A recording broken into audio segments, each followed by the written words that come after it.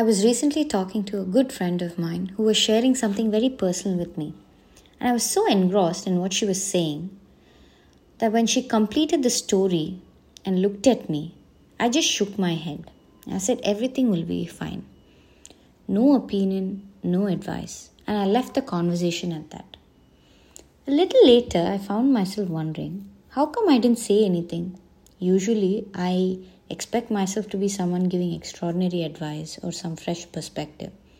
And I didn't have anything to say. I was almost feeling bad that I could not keep up with my expectations.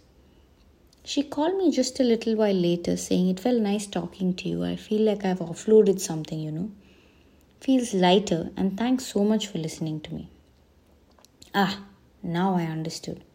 That's truly listening to someone without trying to draw parallels in the head. That struck me. Active listening is not merely hearing people talk.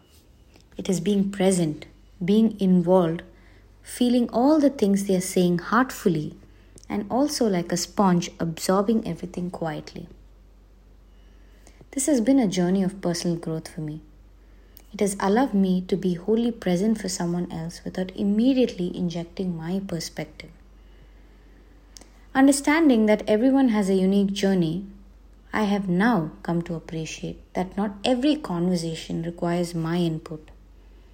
It is about building connections grounded in understanding, free from the constant comparison of experiences. Let us make an effort to be active listeners, radiate positive energy, and nurture an environment where everyone feels heard and valued. Sometimes, a quiet listen can be more powerful than spoken words.